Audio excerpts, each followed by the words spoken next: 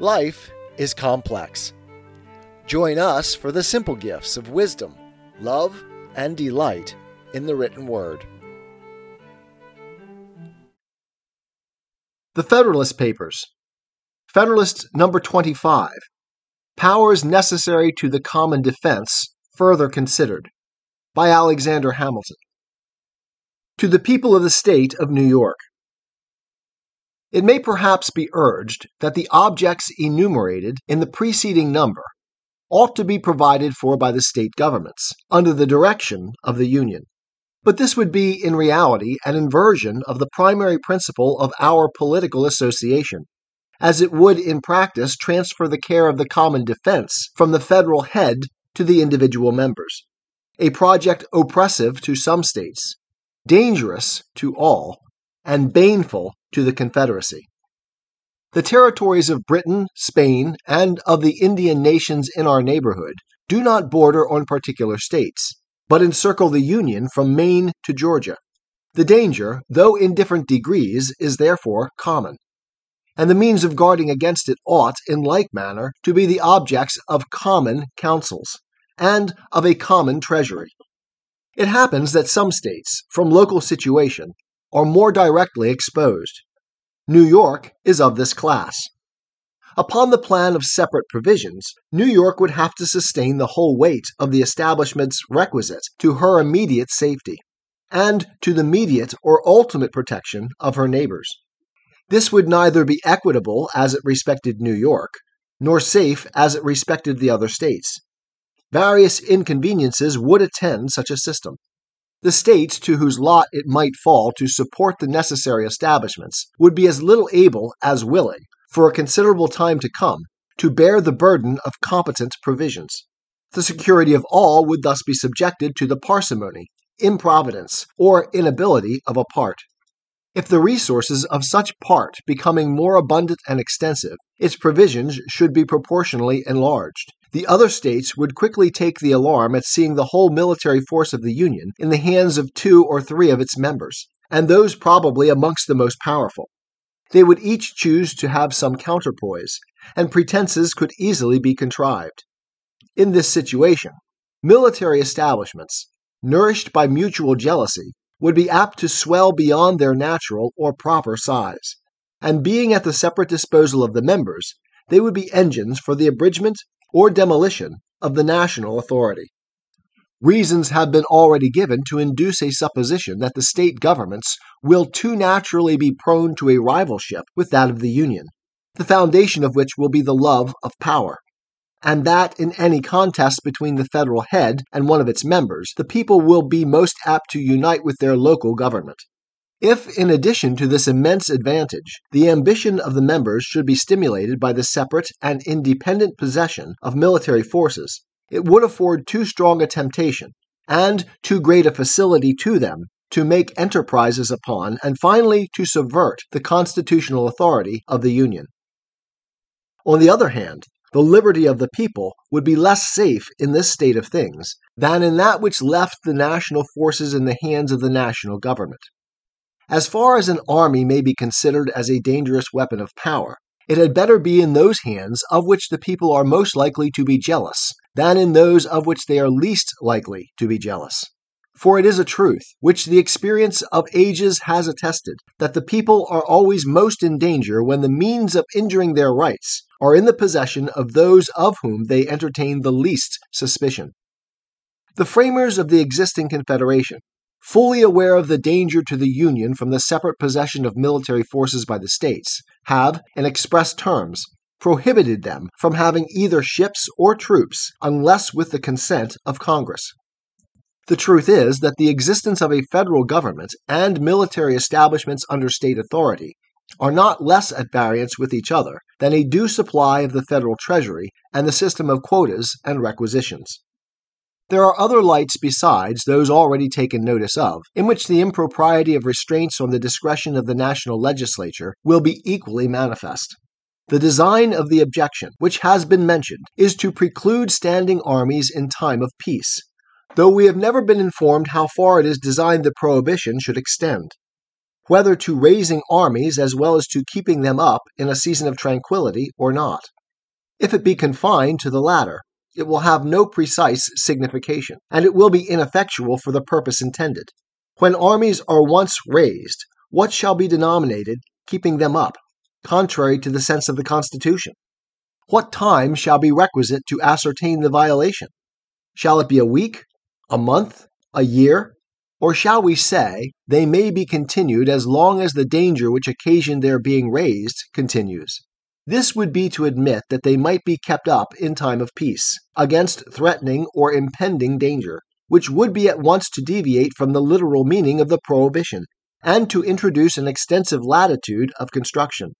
Who shall judge of the continuance of the danger?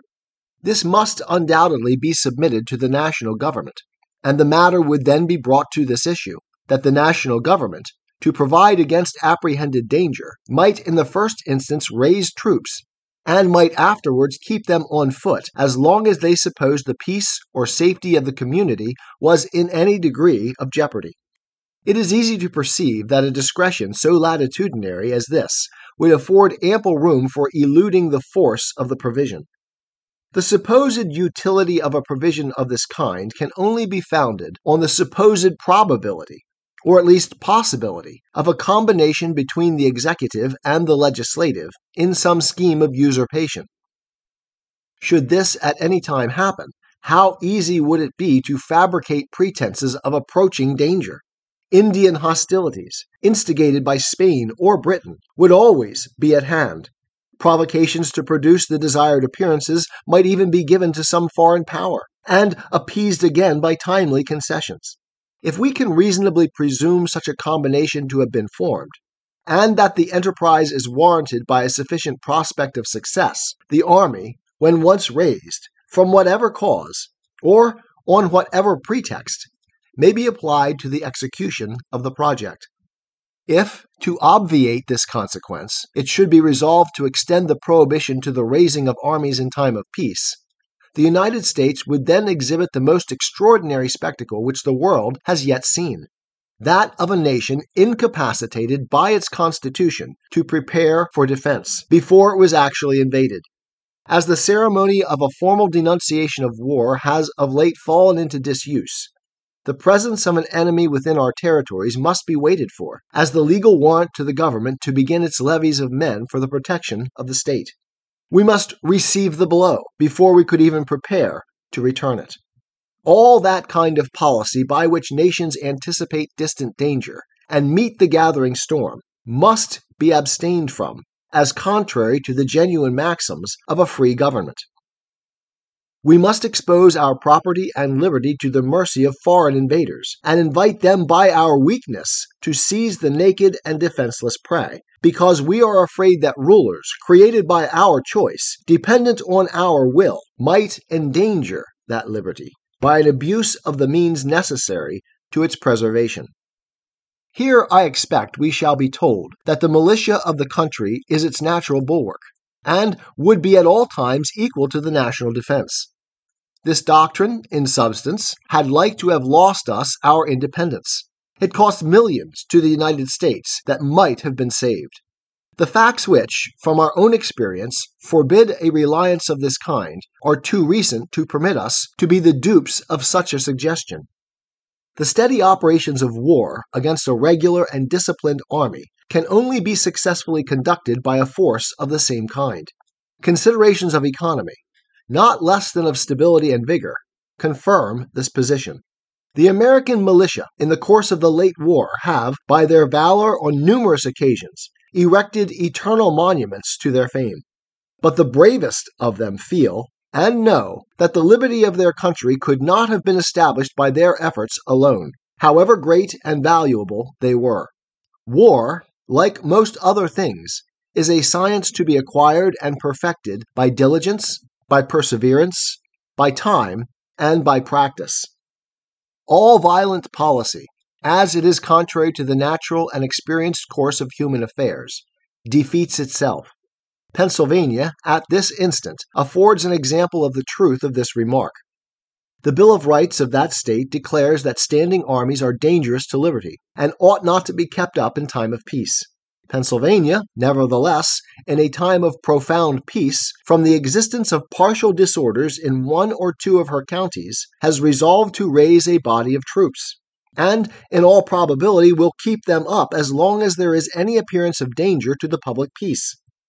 The conduct of Massachusetts affords a lesson on the same subject, though on different ground. That state, without waiting for the sanction of Congress, as the Articles of the Confederation require, was compelled to raise troops to quell a domestic insurrection, and still keeps a corps in pay to prevent a revival of the spirit of revolt.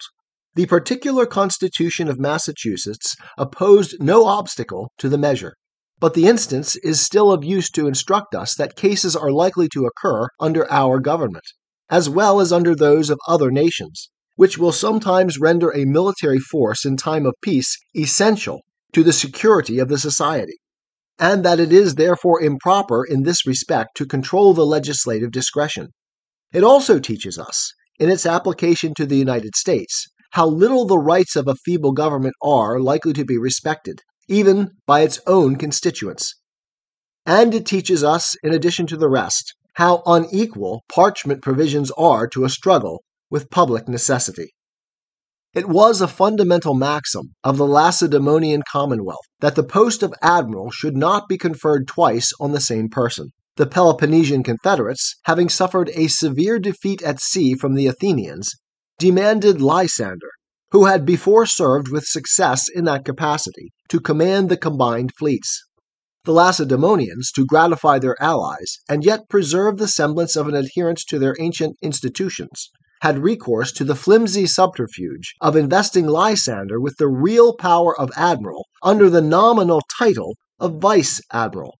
This instance is selected from among a multitude that might be cited to confirm the truth already advanced and illustrated by domestic examples, which is, that nations pay little regard to rules and maxims calculated in their very nature to run counter to the necessities of society.